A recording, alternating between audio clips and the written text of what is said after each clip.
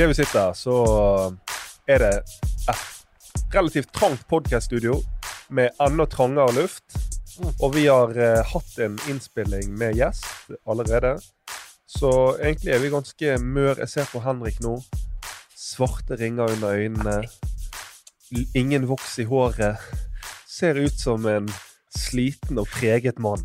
Så derfor tenkte jeg, hva vel bedre enn bedre til å løfte opp min kjære podcast-partner og venn, enn å lese en utrolig hyggelig tilbakemelding vi har fått sendt til innboksen vår.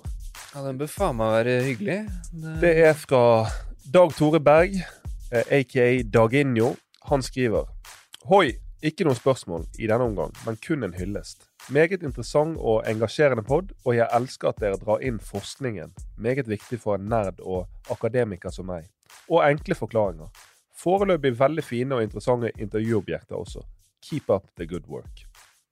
Litt av foreløpig der. Han liksom sånn, dere bør ikke slippe dere helt ned på, gutta. Det skal jeg begynne å si også, hver gang jeg i ros. Bare sånn, ja, foreløpig det bra. Nei, men det en veldig hyggelig melding, og så det jo sånn at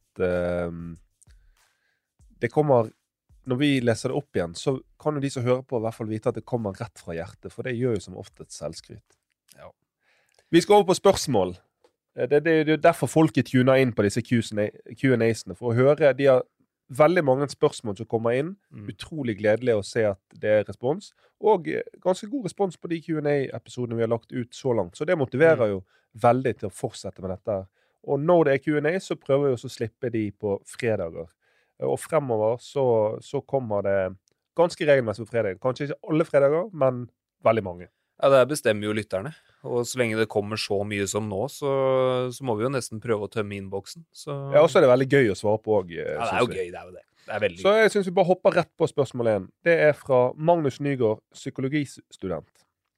Han skriver: Har et spørsmål, enten til Q&A-episode, eller det kan diskuteres med andre gjester også. Jeg spiller fotball og futsal på breddenivå, og har ellers en hektisk hverdag, bestående av jobb, studier og diverse annet. Sliter til tider med å koble meg på når jeg kommer på trening på kvelden, spesielt etter travle dager på jobb/skole.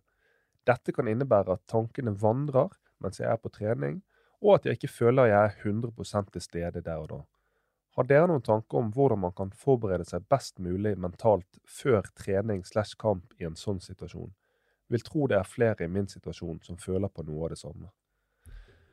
Jeg vil tro det veldig få som ikke føler på noe av det samme i hverdagen. Jeg markerte den her veldig fort, fordi jeg tenker det her en typisk utfordring, spesielt når du på vei opp.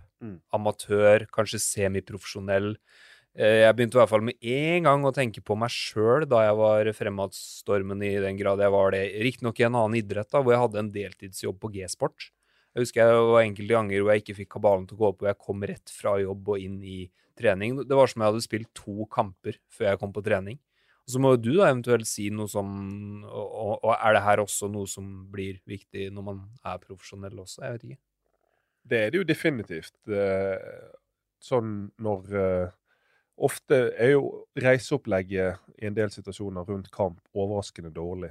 Sånn at man plutselig har blitt litt rush med mat, måltid, forberedelser, og så kommer inn i garderoben til kamp, føler at du liksom ikke har landet helt bokstavelig talt for det at du nettopp har kommer fra en flyplass og sånne type ting. Og da det typisk, og så tror jeg det spørsmålet her egentlig overførbart til det aller meste. Sånn som for eksempel nå, når vi kommer inn og skal spille podcast. Kanskje det har vært en hektisk lang dag i forkant, og vi skal inn her da og gå dypt inn i lytting hvis vi har en gjest der. Og da jo vi ille ute hvis vi ikke til stede. Så jeg tror det relaterbart til veldig mange, det der med å komme inn i en situasjon hvor du skal, og så føle at du ikke helt koblet på, føle at tankene vandrer, at du ikke føler deg 100% til stede. Så da spørsmålet, hvordan håndterer vi det? Jeg vil først si det var interessant å høre at, for det jo sant det du sier, jeg tenkte egentlig at det der skjer jo ikke på proffnivå, fordi når jeg reiser rundt og holder foredrag, så spør jeg, det et sånt spørsmål jeg liker å stille unge utøvere uansett idrett, hva får profesjonelle utøvere betalt for å gjøre? Og da det mange som tenker seg litt om og rekker opp hånda, så sier de trene. konkurrere. Så sier jeg nei, de som profesjonelle trener og konkurrerer stort sett akkurat like mye som det dere gjør. Det de får betalt for av klubb å ta seg fri og hvile og sørge for at det som innsender skriver her ikke skjer. Men, som du sier, man jo aldri gardert. Bussen kan punktere, det kan være kluss med reise, logistikk, mye dritt. Men det første tipset vil jo være å prøve å legge over hverdagen for alt det verdt, altså det ikke blir et tema. Jeg merker jeg begynte å tenke på valget, den dokumentaren om Erling Braut Haaland og litt innsikt man har fått i det han gjør, og hvordan han legger plan for sin hverdag da. For å få det mest mulig smooth, sånn at han kan gå inn i match. Ja, for eksempel, hva det han gjør? Nei, det var jo en greie der hvor han var ny i Tyskland, kom til Dortmund, og det han sa var jo, la oss si jeg skal begynne å lage meg egen bankkonto, få på plass TV og internett, alt på tysk.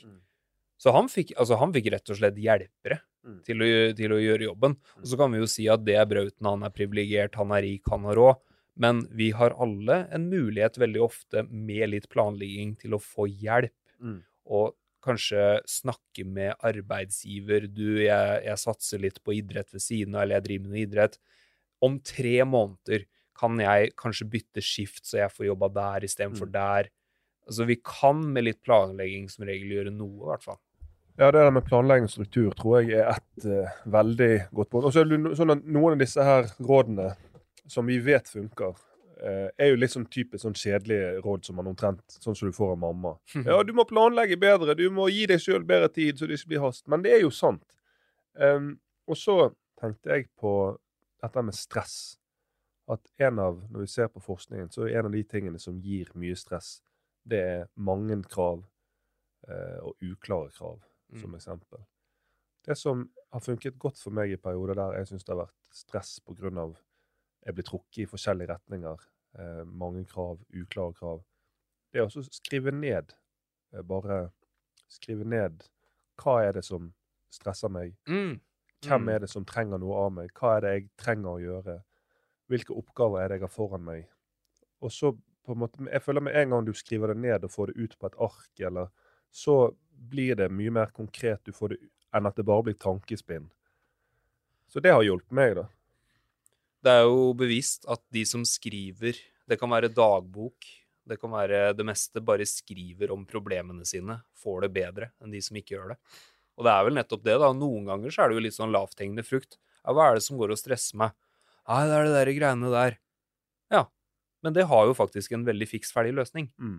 Men til og med, la oss si det noe helt sånn svært og diffust og ikke løsbart. Ja, selv det. Det mye bedre å vite det, ha det svart på hvitt foran seg, enn å gå rundt og det blir sånn grøt. Det blir sånn grøt. Det blir bare en saus som blir bare mer og mer uoversiktlig og mer stressende. Ja, lottotrekninga på Hamar da, hvor ballene går i surr. Sånn føler jeg hjernen min når jeg på farten, og det alt for mye da. Også i det sporet, og dette har vi en episode som litt usikker på om den kommer før eller etter denne Q&A-en, men uansett, og der snakker vi om det når det skjer mye på en gang. Så sammenligner jeg det da med en nettleser på en PC, der hvis du har veldig mange faner åpne tabs, så ikke det sånn at hver enkelt fane stjeler så mye prosessorkapasitet, eller stjeler så mye kraft, men til sammen så gjør de at de står åpne. Det gjør at prosessoren og PC-en jobber treigere. Og sånn føler jeg det veldig gjerne. At hvis du hele tiden bare hopper fra ny aktivitet til ny aktivitet til ny aktivitet, uten at du på en måte får lukket fanen, at du får sjekket ut før du går videre, at de fanene bare blir stående åpen og summe, du får ikke kvittert de ut. Det kanskje, hva var det møtet på jobben? Hva mente han med det han sa der? Og så hopper du videre til, faen skulle jeg ha fylt bensin før jeg kjørte hjemmefra? Og så har du bare sånn åpne faner som står og jobber, så stjeler det mye energi, og det stjeler tankekraft. Sånn at, uten å være noen sånn guru, men det der når du kommer inn til trening, om det så bare å låse seg inn på dass i noen minutter, sette seg ned, lukke øynene, bare puste litt, lande litt, tenke gjennom dagen, kjenne hvilke tanker, hva det som surrer, og så se for deg at disse tankene biler på en motorvei, 4-felts motorvei i begge retninger som bare suser, og så se om etter hvert som du sitter der, om tempoet på disse bilene blir litt roligere, og at de tankene, eller at disse bilene på motorveien blir litt færre. Den bilanalogien der, den var ny for meg faktisk, den var interessant, men det første du sier der er jo en veldig kjent analogi, det å sammenligne hjernen med en datamaskin.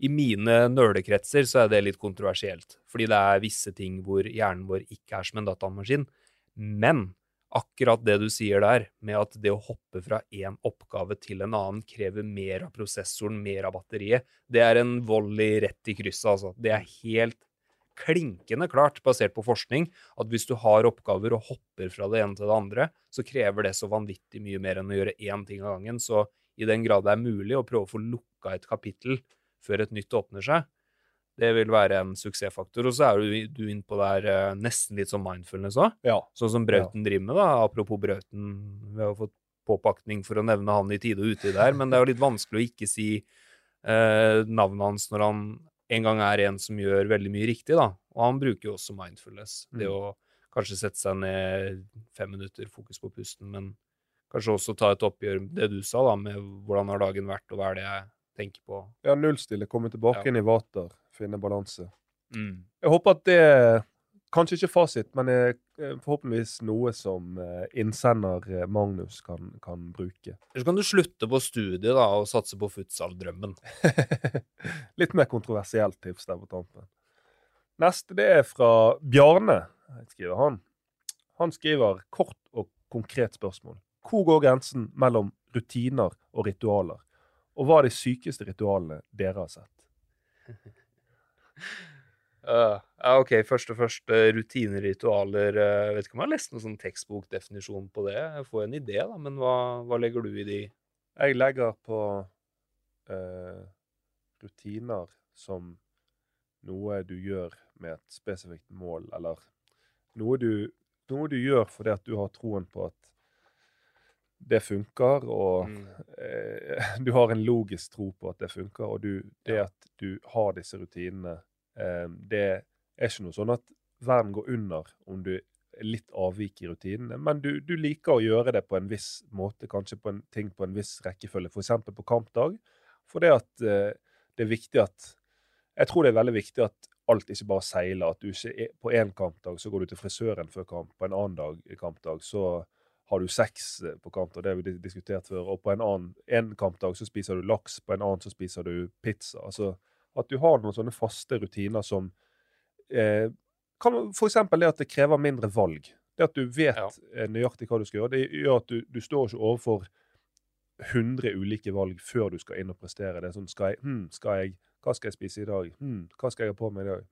Skal jeg gå tur, eller skal jeg ligge og slappe av? Men det at du har et fast opplegg, det gjør at du rett og slett har mer tankekraft igjen, mer beslutningskapasitet igjen til du skal ut og prestere. Ja, jeg sitter og ser på veggen i lokalet her, og der står det vel, nå begynner jeg å se dårlig tydeligvis, men om det er noen brandrutiner eller covid-rutiner, det husker jeg ikke, men det ligger jo litt at det er noe logisk og konkret for å oppnå et formål. Ja, og gjerne sånn som med brandrutiner, men også inn mot kamp, under press, eller i situasjonen der det er typisk at tankene svirrer litt. Da svirrer det.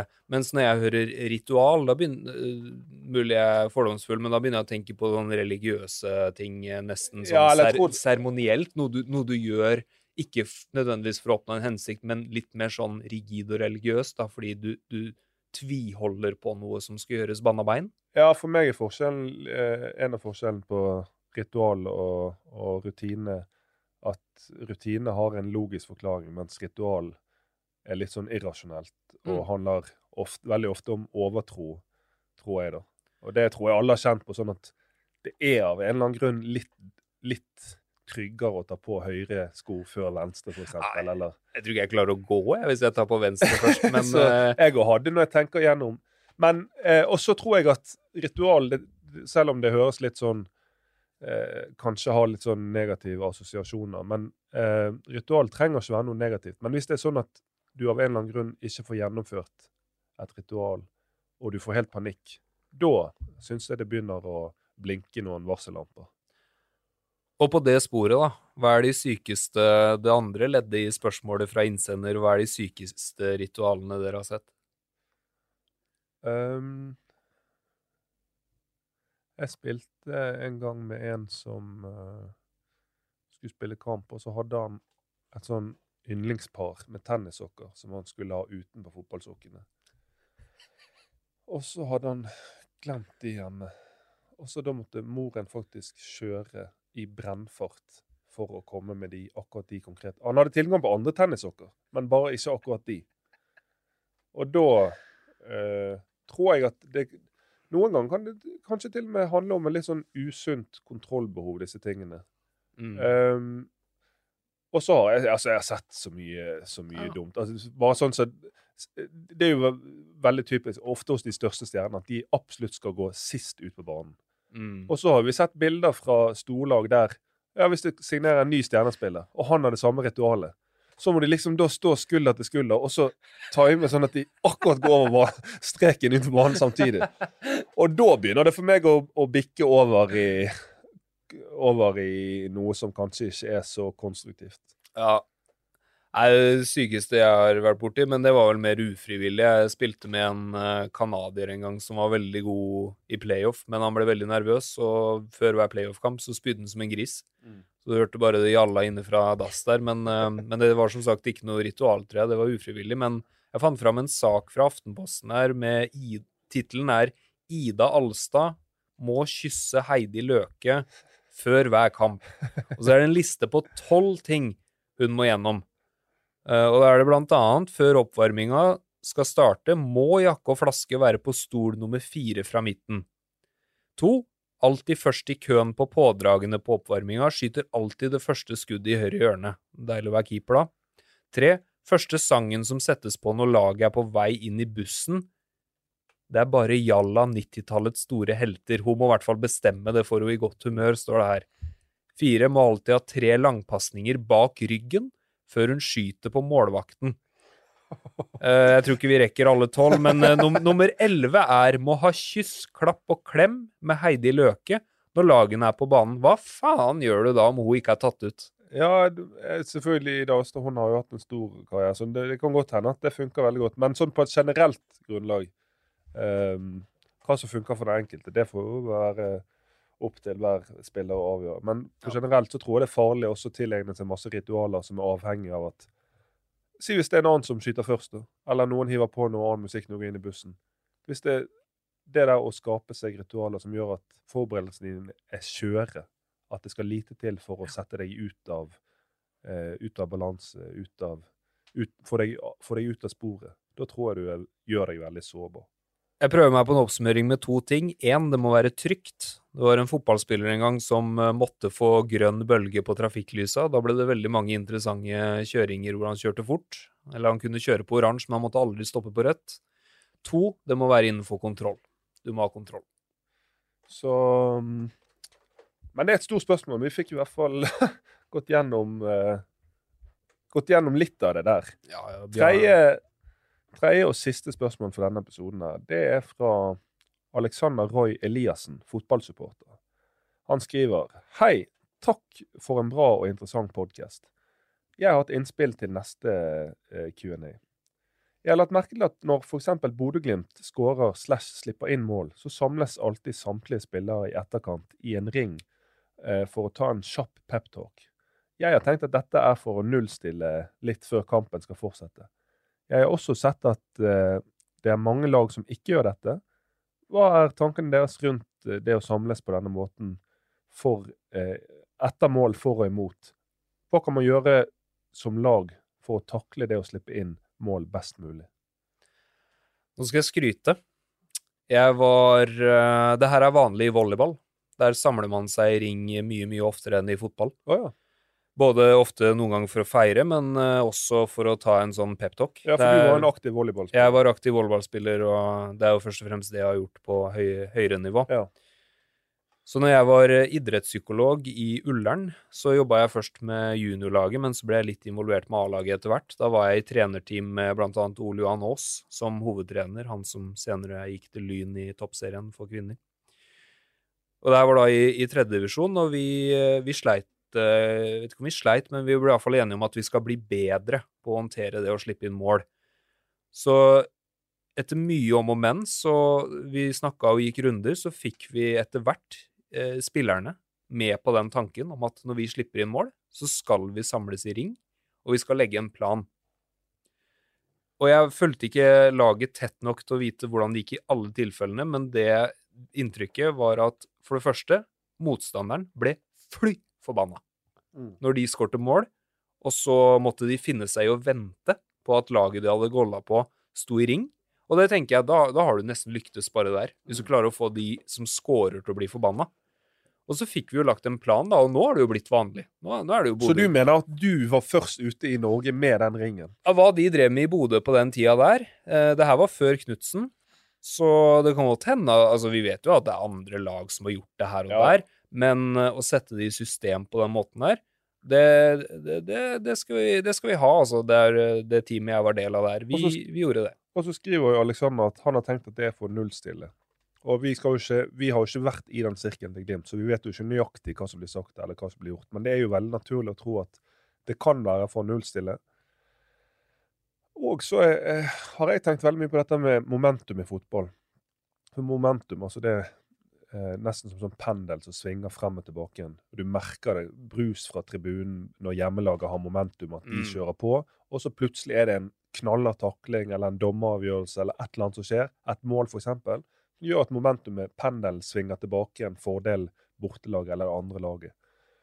Det her bryter jo litt det da. Det bryter, altså, men det momentumet kan jo bli litt sånn tilfeldig. Ja, de hadde litt kjør, og så hadde vi litt. Men det der med å kunne samle seg, kanskje gå gjennom noe helt konkret arbeidsoppgaver. Husk, nå skal vi gjøre sånn og sånn. Vi har blitt enige i denne fasen av kampen skal vi gjøre sånn og sånn. Eller nå må vi gjøre det og det på grunn av det og det. Så tror jeg at det kan være veldig, det der å utnytte pauser i spillet, det der å ta pauser i spillet. Vi ser jo, altså egentlig er jo ikke noe hokus pokus, vi ser jo basketball, hvor ofte de har timeouts der. Der gjør de jo nesten nettopp dette her. Ja, og Mourinho vil jo ha timeout i fotball. Ja, og gå inn liksom for å kunne hele tiden rejustere. For det er ganske langt fra fløyten går til det 45 minutter senere første omgangen er ferdig, for eksempel.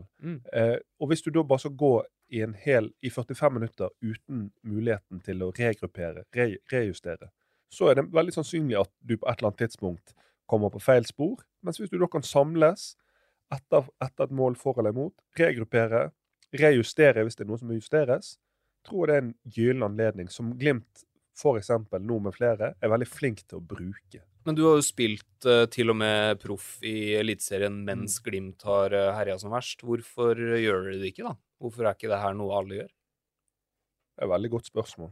Jeg tror det er en grunn til at flere og flere gjør det, men grunnen til at ikke enda flere gjør det, tror jeg bare kanskje er mangel på bevissthet, eller at de ikke har prøvd det, så de har ikke opplevd at det har en effekt.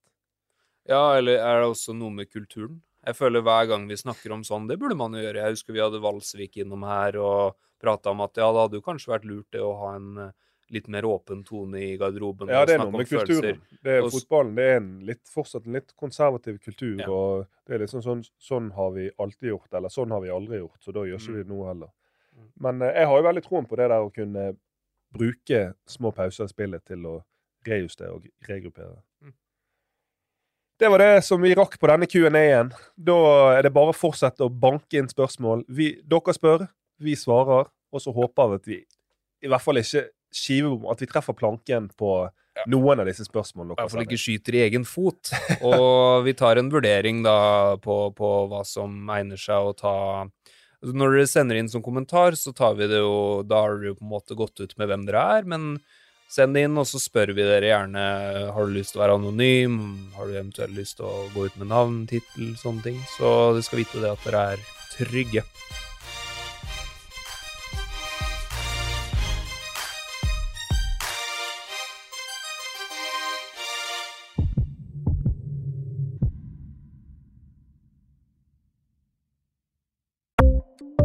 Ukens annonsør er HelloFresh. HelloFresh er verdens ledende matkasseleverandør og kan være redningen i en travel hverdag. Mange av oss har nok vandret i butikken både sultne og uten en plan for middagen, som ender med at vi går for de samme kjedelige rettene gang på gang. Middag burde være dagens høydepunkt. Som HelloFresh kan du nå velge mellom 25 ulike retter hver eneste uke, eller få HelloFresh til å sette sammen menyen for deg. Dette gir deg muligheten til å prøve nye og spennende retter alene eller sammen med familien. Du velger antall porsjoner og får alt levert på døren på et tidspunkt som passer for deg. Oppskriftene enkle, og maten lett å lage både for store og for små. Ved å få alt levert hjem får du også mer tid til å dele matgleden med familie og venner. Kanskje det frister med asiatiske tacos eller greskinspirert kylling? Da kan jeg anbefale deg om å gå inn på hellofresh.no. Her kan du bruke koden fotball og få opp til 1779 kroner i rabatt på de første 5 matkastene hvis du ikke har prøvd HelloFresh tidligere. Du kan også bruke rabatten hvis du har vært kunde og stoppet abonnementet ditt for 12 måneder siden eller lengre. Gå inn på hellofresh.no og bruk koden fotball. Ukens annonsør Folio, en smartere banktjeneste for deg som har en egen bedrift eller ønsker å starte for deg selv. Folio en superenkel nettbank for bedrifter. Som kunde i Folio får du en bedriftskonto med et bedriftskort og app. I denne appen det smarte løsninger som forenkler regnskapet ditt, uansett om du har en liten bedrift eller et enkeltpersonsforetak. Folio både intuitivt og brukervennlig, og laget med et enkelt språk. I tillegg tilbyr de forutsigbare priser og ingen skjulte gebyrer. Skulle du likevel trenge det, så kan du snakke med deres raske og hyggelige kundeservice, og der får du prate med en faktisk person og ikke en chatbot. Folio med andre ord både enklere og koseligere enn banken. Over 10 000 bedrifter har allerede valgt Folio som sin banktjeneste, så besøk folio.no og se hvordan Folio kan forenkle din hverdag også. Har du et enkeltpersonforetak eller en liten bedrift? Da du sikkert lei av å høre meg snakke om hvor enkelt det med kvitteringer og bilag i fiken, så vi gir oss her, vi. Fordi vi liker enkelt. Fiken, superenkelt regnskap.